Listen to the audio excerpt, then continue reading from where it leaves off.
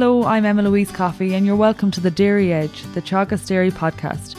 We're bringing you the latest information, insights and opinion to improve dairy farm performance. Standard operating procedures are required on farms now more than ever.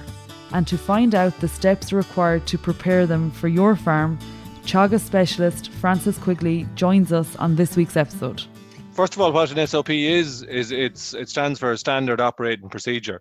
And it's basically a document which gives kind of clear step-by-step instructions to somebody on how to complete a task.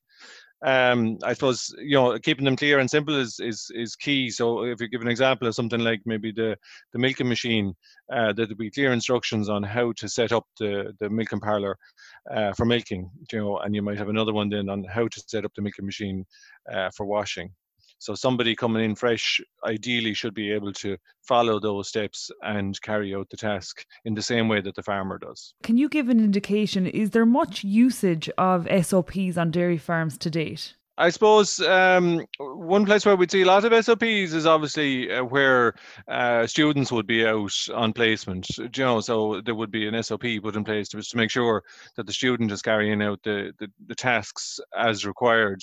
Other places where you'd find it is if there's farm relief staff coming in, again, farmers would have maybe an SOP in place. So again, just making sure that the farmers run the same way, the cows are milked in the same way and they're accustomed to it.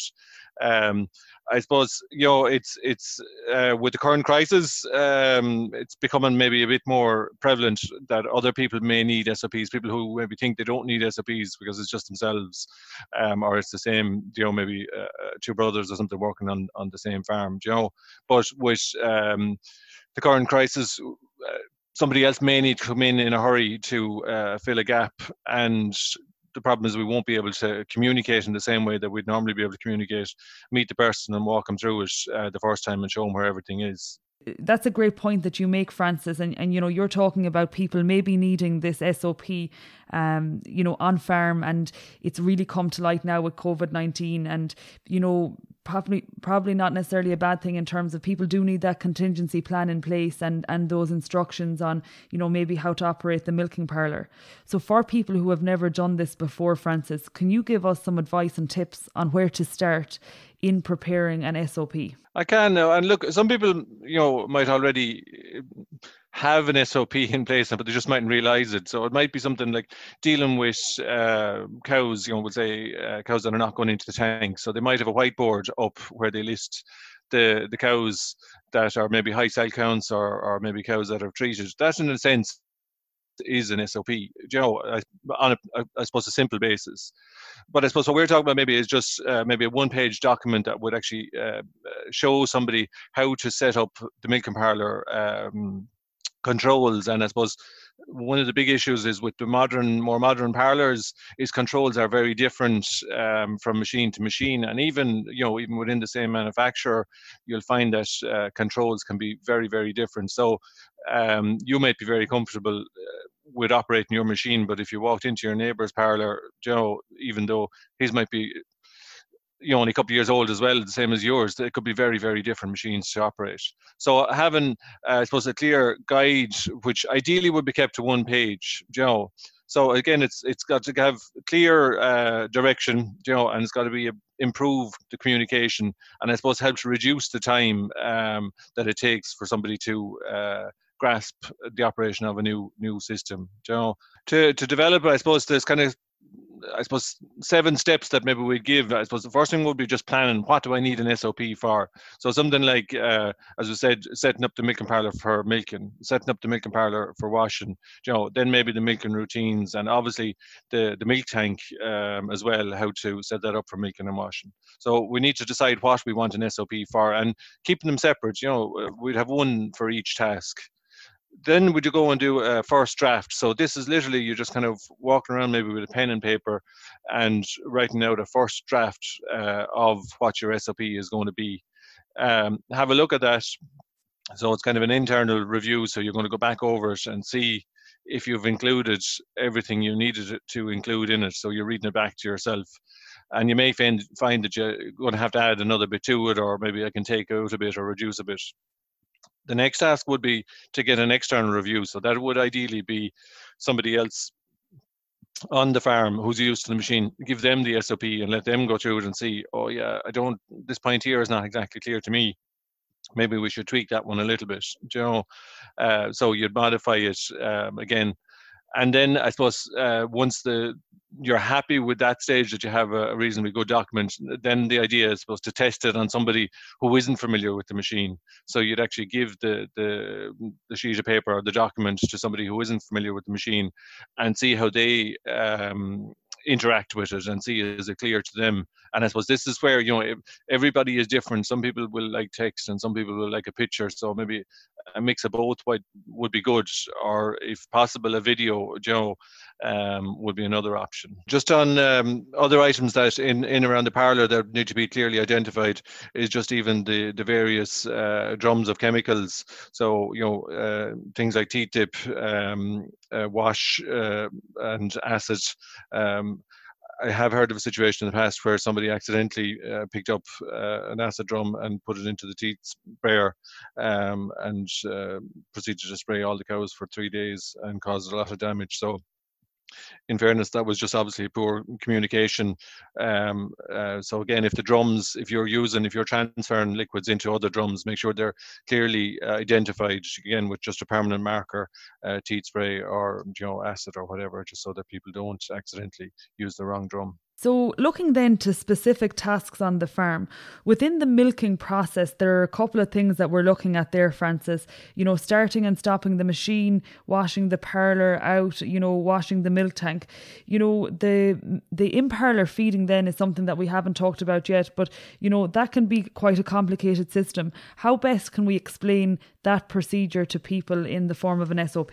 Well, I suppose there's a number of different things that, once somebody is familiar with the controls, the problem is going to be every parlour is going to be slightly different. So even if they're familiar with the feed controls, maybe from a particular manufacturer, the control switches around the farm are definitely going to be in different locations, because they'll be installed by electricians. So even those switches and controls should be literally even just labelled, maybe just with a permanent marker just right on the switch what it's for. So you've feeder controls, even water heater controls, would say, particularly with your wash routines as well, should be clearly labelled. Particularly with chlorine-free washes now, wash routines have become a little bit more complicated and will vary from farm to farm. So it's important that people will be able to follow those wash routines, and I suppose making sure that they have hot water is critical.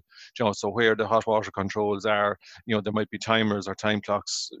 Some of those might be separate units, or they might be actually built into trip switch units. So understanding where all those controls, where they all are, but somebody coming in fresh may not be able to find those, or may not know, press the wrong button, or not be quite sure what button they need to find. I suppose in order to make the procedure of setting up an SOP easier for farmers, we've actually contacted the machinery manufacturers, so the milk machine manufacturers, and asked them to give us base documents for farmers. So you can go in there, find your make of machine, find your model of machine, and then download that document, and then you'll take that document. That'll take, I suppose, hopefully bring you up to maybe 80% of your SOP, and then you'll add, if you add your own items to that, so your own controls would be slightly different. So just modify that document. That should hopefully make the process of creating an SOP for your farm much, much easier. And then looking at another task that is happening on farms at the moment, and I know on some farms it's coming towards the end, but calf rearing is a big thing. I suppose there's a couple of things going on there, and you often have a number of bunches or groups of calves. What's your advice for farmers to give clear instructions in terms of maybe frequency and quantity of feeds that are going into specific groups of calves? Well, I suppose It depends on the system that they're using.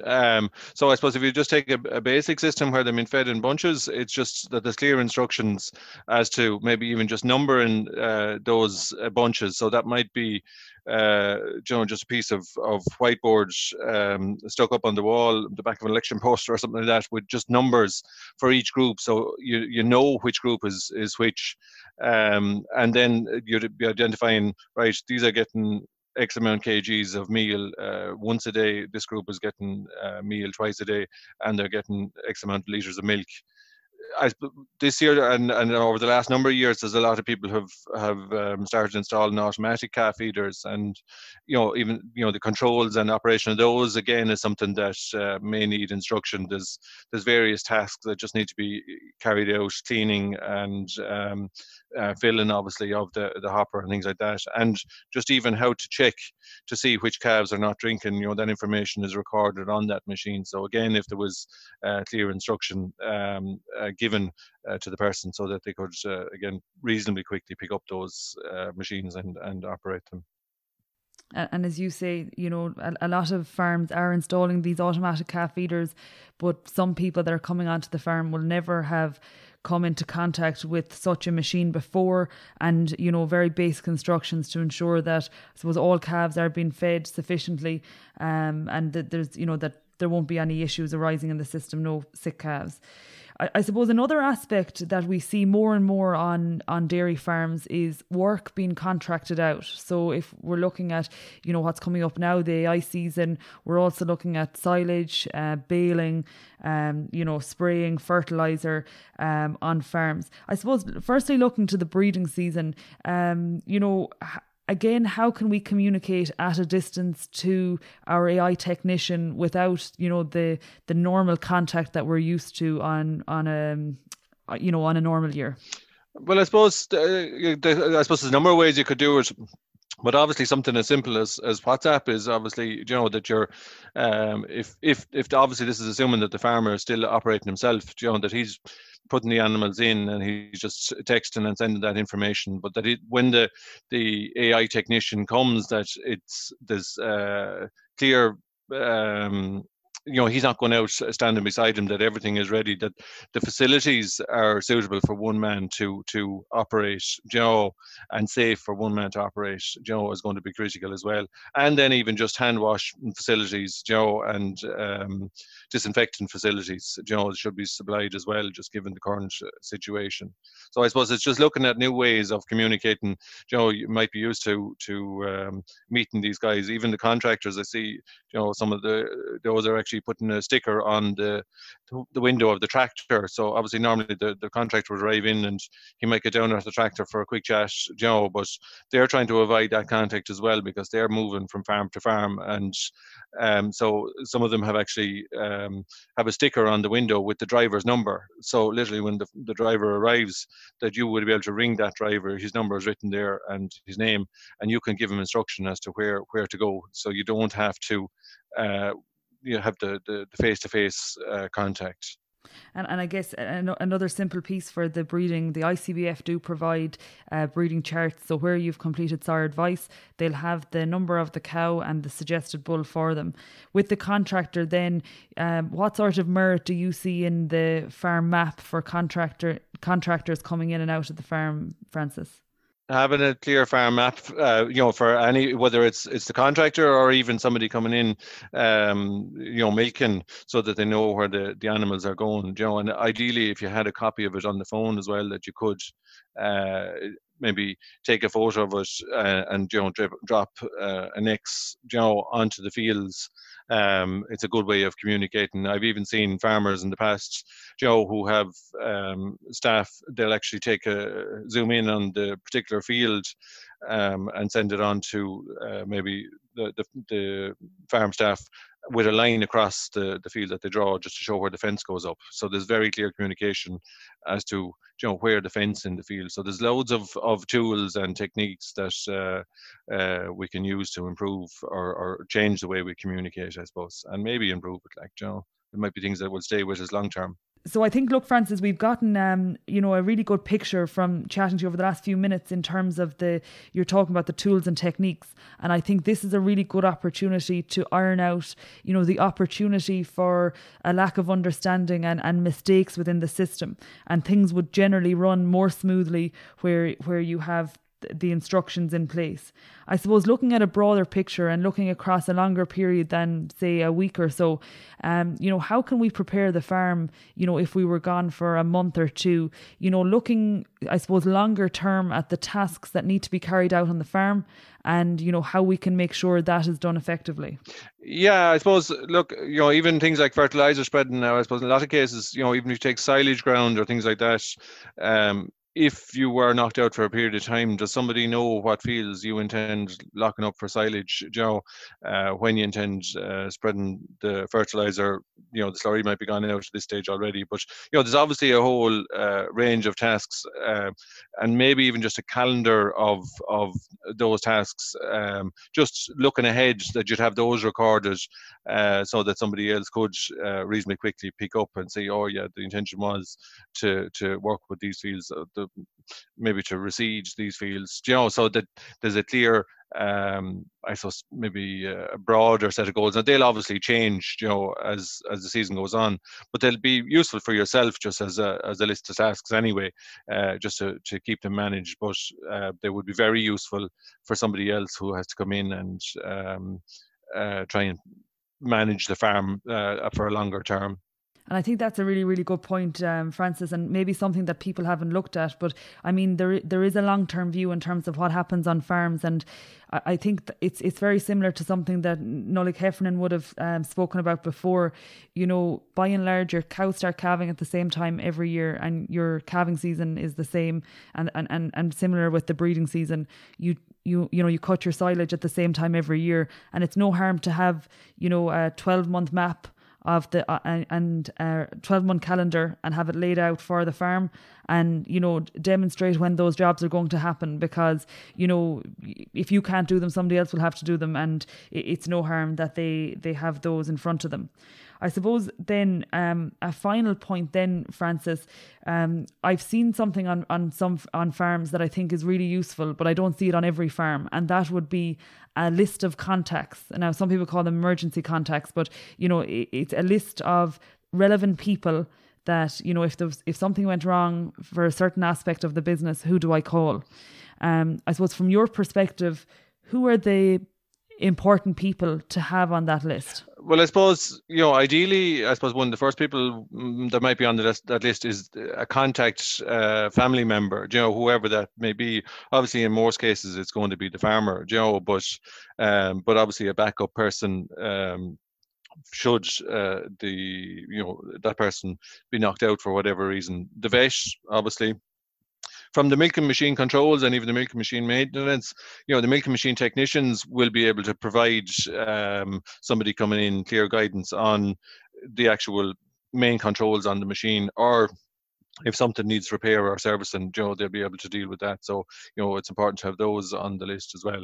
The milk lorry driver as well, so for, if, for whatever reason, maybe the wrong cow was milked into the tank or something like that, or if there was, going to be a delay or something, for whatever reason, if they could contact them just to as well, would be another person worth having on the list. The co-ops, their milk quality advisor as well, the AI technician, and even obviously feed, the feed supplier, or the driver for the whoever's bringing the feed to the farm. These are key people that person may need to contact. So having those on a list inside in the dairy, would be very useful. Yeah, I think that's a really good starting point, Francis, to I suppose put together that list. Maybe the Teagasc advisor would go along with that. I suppose a point that might be useful with the milk lorry driver. Another thing that might be of use to instruct people that are working on the farm is to what time the milk lorry driver is coming at. And to make sure that milking times work around that I suppose they're not arriving while you're in the middle of milking. So, that might be a key point. Maybe something else that you could add to the list of emergency contacts would be your air code. So I suppose in the event of looking for delivery or indeed if there was an emergency on farm, that the area code is often an easier way for people to find you than your address. Absolutely. Because again, whoever's helping out may not be able to give clear directions as quickly because they may not know the landmarks as readily as you would.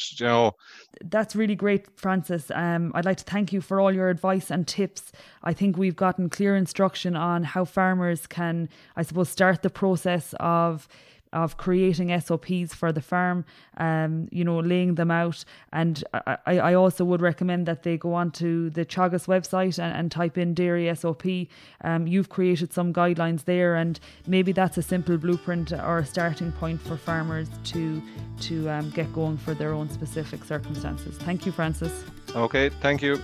That's it for this week's episode of the Dairy Edge podcast, and my thanks to Francis Quigley for joining me on this week's show.